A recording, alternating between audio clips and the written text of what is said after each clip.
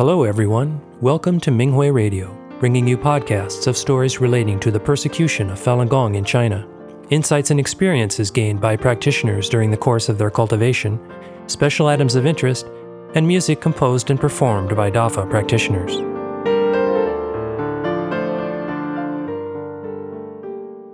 The following is an experience sharing article entitled, How I Publicly Withdrew from the CCP in a State-Owned Enterprise, by a Falun Dafa practitioner in China. The article was published on the Minghui website on October 7, 2023. I began to practice Falun Dafa at the end of 1998 when my mother introduced me to the practice. By the time I entered college in the early 90s, I had read a lot of books on Eastern and Western philosophy as I wanted to understand the purpose of life. I had also read theoretical books about Zen Buddhism, and sometimes I felt as if I understood some things, but more often, I did not understand what I read. I just became more confused. When I studied the teachings of Master Li, the founder of Falun Dafa, I felt that a door was opened. No one had ever explained to me the true purpose of life, and now I finally understood it and had a clear direction. I knew that this was the truth I had been searching for. Recalling the past, I believe that in order to encourage me, Master arranged for another Dafa practitioner who understood Dafa more deeply to talk to me. He told me that when he read about the Maoyo Heavenly Circuit in Zhuanfalun, the main book of Falun Dafa, he truly felt the energy circulating within him. I was amazed. It turned out that what was written in Zhuanfalun was true. In addition, my mother told me about other remarkable things that happened to fellow practitioners. Hearing about these things gradually broke through the atheist notions that I had been indoctrinated with since I was young. I loved playing sports since I was a child, especially soccer. As a result, my legs were very stiff. So I suffered a lot when I tried to sit in the full lotus position while meditating. My mother told me that some practitioners tied their legs with ropes in order to sit longer. Once I asked my mother to help me tie up my legs when I was sitting in the full lotus position. I didn't give up no matter how painful it became, and soon it was so painful that I burst into tears. When I was about to reach my limit, I couldn't bear it any longer. I suddenly felt that something was removed from my heart, and my legs no longer bothered me. At that time, I had a feeling that I could overcome anything I encountered, no matter how difficult. It was such an amazing feeling. I participated in the group exercises in the morning. The winter in northeastern China was very cold, so I usually wore gloves when doing the exercises outside. Once I saw a fellow practitioner who didn't wear gloves. I was surprised and wondered how he did it. One day I also tried it. When I got to the second exercise, I felt a sharp pain in my hands because of the freezing temperature. However, I endured. Just as I was about to reach my limit and give up, I felt heat circulating through my entire body. It was incredibly comfortable. These experiences greatly helped improve my confidence in doing the exercises. My Xingxing was improving as well. I have a younger brother who did not attend college. He worked as a driver for a manager at his workplace. I was working in a state-owned enterprise. My father was a director in a factory, and he was given 2 apartments by the factory. The 4 of us lived in one apartment, and the other one was vacant. My parents said that the vacant one would be given to me after I got married. When I was engaged, I told my fiancé's family that we would have a separate apartment to live in. But not long before I married, my father told me, "Your brother's work isn't as good as yours, and I'm afraid that he won't be able to afford an apartment in the future. You have a good job and should be capable of buying an apartment for yourself, so let's give the vacant apartment to your brother." As I had just read Zhuanfalun at that time, I knew that it was a test for me, so I agreed without hesitation. But my fiancée and her family didn't like the idea. One of them said, "It was all agreed upon that you would have a separate apartment. How could it be taken away just like that? even if you want to leave it for your brother, why can't you live in it now and move in when your brother gets married? My heart wasn't moved, and it took a lot to convince them. I promised that I would buy my own apartment with all new furniture in the future. We got married and stayed with my parents. My parents asked us to move into the master bedroom, but I insisted on staying in the smaller bedroom, and my brother stayed in the living room. A few years later, we had a child, and I fulfilled my promise and moved into my own apartment. Another amazing incident happened soon after I finished reading Zhuangfalun.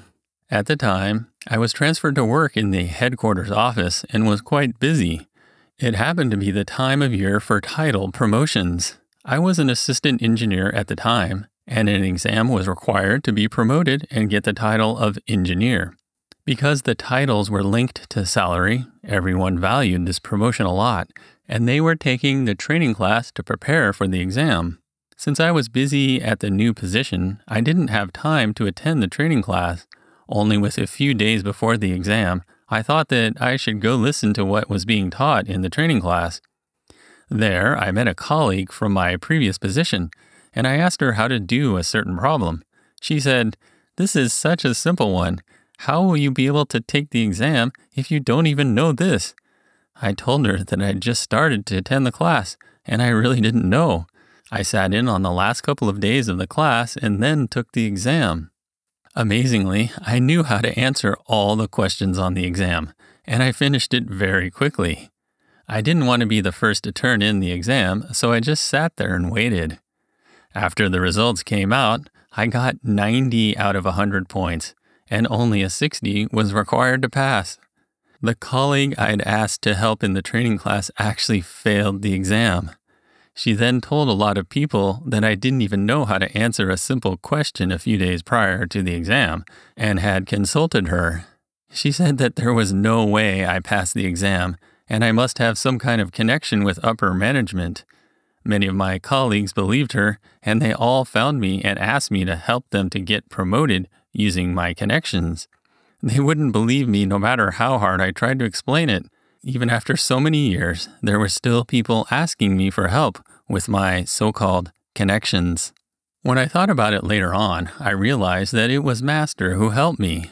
During the exam, it felt like my mind had opened up and I was able to recall everything I'd learned in school. All the exam questions happened to be what I was familiar with, and so I easily got a high score. Without Master's help, there was no way I would have done so well. When I first graduated from college and began to work, all the new graduates were asked to join the Chinese Communist Party, CCP. When I was selected and transferred to work in the headquarters office in 1995, all staff members were required to join the CCP, so I was also forced to join. After the persecution of Falun Dafa started, I regretted joining. When the 9 commentaries on the Communist Party was published in 2004, I learned about the Communist Party's murderous history and understood its evil nature. I then used my real name to withdraw from the CCP and its youth organizations on the Epoch Times website. For many years, the dues for being a CCP member were directly deducted from my salary, and I couldn't do much about it. The situation changed in 2017. The dues were no longer deducted from the salary. A coworker was assigned to ask all the CCP members to pay their party dues. I decided to take that opportunity and not pay the party dues any longer. The person who collected the dues asked me why. I said, according to the rules, if one doesn't pay the membership dues for 6 months, he will automatically be considered as having withdrawn from it. He said, "You want to withdraw?" I said, "Yes." He then asked me many times and repeatedly asked me not to give him a hard time. I told him, "I have my faith. This has nothing to do with you. You can just report it as required." He still approached me many more times and said that it would look bad for our workplace and for the director. This went on and on for several months. He gave up eventually and reported it to the upper management. The director of my workplace then talked to me. We knew each other from our past work and had a decent relationship. He said that I was really giving him a hard time. He tried everything he could, including inviting me to dinner and finding people who were close to me to try to persuade me. But I was unmoved, and I just clarified the truth to him. Then he began to threaten that if I insisted, I would be fired. He also had all levels of CCP personnel try to persuade me and threaten that it would affect the future of my family and my child. I strengthened my Fa study and I listened to fellow practitioners sharing articles on Minghui Radio while driving. When I heard that fellow practitioners were doing such a great job validating Dafa even in prison, I thought that there was no reason why I couldn't do well. Listening to these sharing articles really gave me a lot of encouragement and confidence. Once, when I was reciting the poem Life's True Purpose from Hong Yin 4, there was a sentence that read, quote, "Good and evil clash in a soul-stirring fight," unquote. I felt that Master inserted this sentence into the microcosm of my life. I understood that withdrawing from the CCP is a clash between good and evil in the universe, and I must stand on the side of goodness. I clarified the truth to every level of personnel, and I could clearly feel that Master was helping me. I was no longer afraid, and I had a lot of wisdom when clarifying the truth.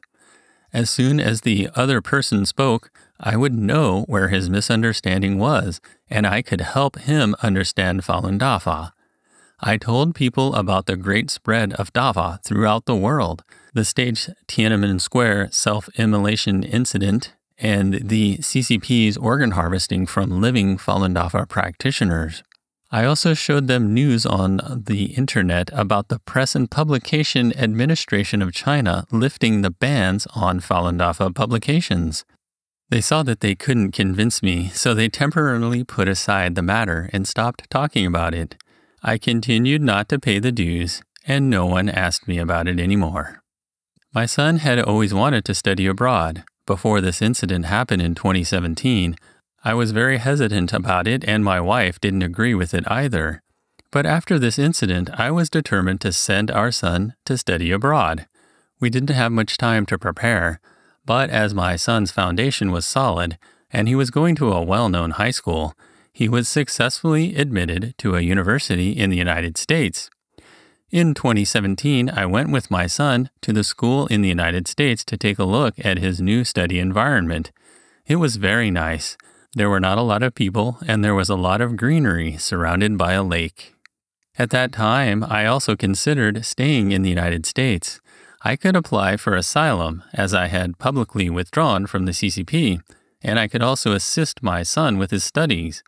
If my asylum was approved, then my son would have also been able to stay in the United States as he was only 19. But eventually, I decided to go back to China because there were still so many predestined people in China who had not been saved, and my mission there had not been completed. I spent a week in the United States, and after helping my son get settled in, I returned to China and continued to fulfill my vow of saving people. My workplace suddenly agreed to my application to withdraw from the CCP in 2018, but I had to go through a process. First, I had to read my application in front of the CCP committee at my workplace, and then everyone there had to vote to agree, and finally it needed to be reported to the upper CCP committees. There were more than a dozen people that participated in the CCP committee meeting. When reading my application, I started from the fact that human beings did not evolve from apes, but were created by divine beings. In the end, I talked about my beliefs. Everyone was silent the whole time. They were all stunned because no one had experienced anything like that in the past. In the end, my withdrawal from the CCP was unanimously approved. It was the only successful case of publicly withdrawing from the CCP in our large state-owned enterprise. I knew that I only had this wish, but Master helped me realize it. Thank you, Master.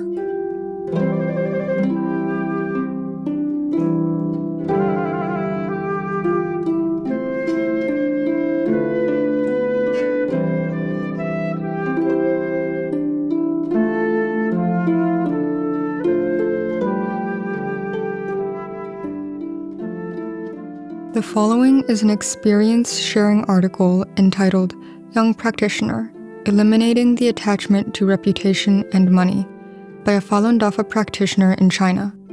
The article was published on the Minghui website on May 24, 2023. I grew up in a family of cultivators. Although I understood the principles of Falun Dafa from a young age, I did not genuinely cultivate myself and follow them until 2 years ago. In the contaminated ordinary society where morals are rapidly declining, the sacred profession of teaching has become a place where many compete to make money. Guiding students is no longer the focus. Instead, making money is. Teachers at tutoring centers contact students privately. They tutor students privately during holidays or on weekends to make money instead of going through the school. Teachers also make things harder for students who do not take private lessons from them. Some public school teachers run summer camps and winter camps and charge high tuition fees. It has become normal for teachers to accept money and gifts, bribes, from parents. I worked as a middle school teacher after I graduated from college. I was not really following Falun Dafa's principles when I taught my first class, and I was swayed by the temptations of reputation and money. I collected a lot of karma, and when I think about it now, I feel ashamed. Many teachers accept bribes and tutor students privately. They charge each student 200 yuan, about $29 for every 2 hours. The tuition fee is considered low. If a teacher tutors more than 12 students and makes 2,000 yuan, it's considered easy money. One can make tens of thousands of yuan each month. Many young teachers are able to purchase a house in a couple of years just from the income they make from tutoring students. I was not mature enough in my cultivation at that time, so I could not help but feel envious of those young teachers. 2 teachers planned to hold private tutoring sessions during a long school break. They suggested I do the same and said, "We can barely live off the salary we make in school as teachers." I used to substitute at a tutoring center in the past. The compensation I got for teaching one private lesson was more than I made substituting at the center for an entire day. So I asked my students if any of them wanted to sign up for private lessons. Several signed up. I only taught 1 student per day and felt quite accomplished when I made money so easily. When I think about it now, I feel quite remorseful. I was so easily tempted by making money that I indulged myself and felt complacent. I even thought I was capable and able to make money. Perhaps the principles of Dafa were embedded deep within my heart from a young age. I felt uneasy making money this way. So, after the school break, I stopped giving private lessons. However, I already acquired karma. I felt that I did not live up to the standards of a Falun Dafa disciple. I also felt that it wasn't my place to tell them the truth about Falun Dafa and the persecution. I was touched when I read other practitioners, who were also teachers, talk about their experiences on the Minghui website. I felt that I hadn't cultivated myself well when I compared my behavior to theirs. Not only were they selfless, they also excelled in their duties as teachers and did not take any bribes or gray income. They tutored students at no charge. They also clarified the truth about the persecution of Falun Dafa to students and parents, and were guided by Falun Dafa's teachings and principles in educating their students. Their students and their parents were grateful to these practitioners. Part 1. Rectifying my behavior.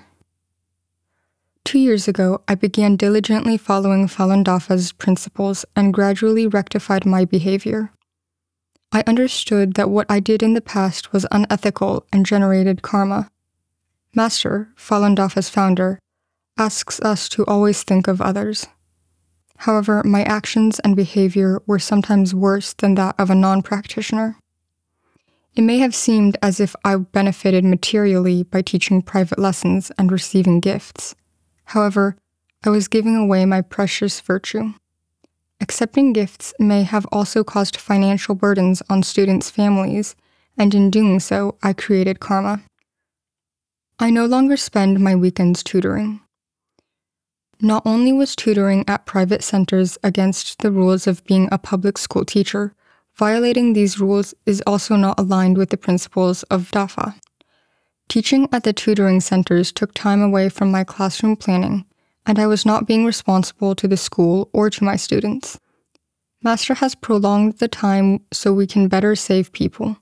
How can I still think about making money and be attached to an ordinary person's happy life? I also no longer did private tutoring. Master arranged for me to take this job as a school teacher. It's an opportunity to cultivate myself while displaying the goodness of DAFA, and to tell people about the persecution. It is not right for me to make money and accrue karma. I no longer wished to receive any gifts from my students' parents. Instead, I looked inward for my attachments to making money. Perhaps I still have an attachment to returning favors, or perhaps I was still greedy and wanted to take advantage of others. I am a young teacher, and many students like me. They used their savings to buy me gifts, such as flowers, lollipops, crystal balls, and small decorative items in the past during Teacher Appreciation Day. I thought that it was okay to receive gifts from students, since it was a token of appreciation, and the gifts had little monetary value. Many of my colleagues posted the gifts they received during Teacher Appreciation Day on social media. I thought, what is there to brag about? I received more gifts than everyone else just by teaching one class. This year, I taught 2 classes, and I received even more gifts. I didn't even post the gifts I received. I detected that my attachment to showing off and vanity surfaced, but still felt unsettled when I got home. I regretted not posting the gifts. My mother, who is also a cultivator, said, "Did you feel the negative substance from your show-off mentality?" Indeed, I have genuinely experienced the living matter behind every attachment. Those negative living matters refuse to leave our bodies, so we feel uncomfortable. When I read the Falun Dafa teachings, I enlightened that I should not receive any more gifts from parents. In order to avoid gifts during the next Teacher Appreciation Day, I subtly informed parents not to give me any gifts. I had a gloomy Teacher Appreciation Day when parents and students did not send in any gifts. I felt envious when I looked at the piles of gifts on my colleagues' desks and felt unsettled. I was able to better balance my emotions this year since I studied the Fa more. I realized I should not receive any gifts from students either because Master mentioned the Fa principle of no loss, no gain. By accepting these gifts, I was exchanging them with my de, or virtue. There is an old saying, if it does not belong to me, I should not take anything, not even a speck. As a cultivator, how can I not understand this principle? In addition, receiving gifts from students might have also caused a burden on them. This might also cause competition among them when they compare what they bought me. I only cared about how I felt and disregarded my students. I withdrew 10,000 yuan from the bank several days before graduation. I put the money into separate envelopes.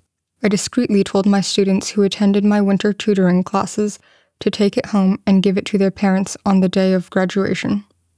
If I did not practice Falun Dafa, I would have never done this. To my surprise, I was deemed an exemplary teacher the next day. I knew I did the right thing and that Master was encouraging me. I received a huge encouragement from Master, even though what I did was so little. I also told my students not to take any tutoring classes because I would be responsible for teaching them all the materials.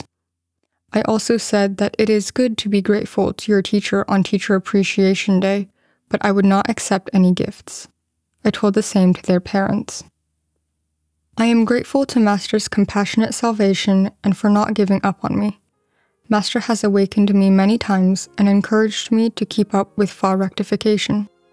I will make use of every opportunity and follow the Fa rectification process, save sentient beings, and return home with Master.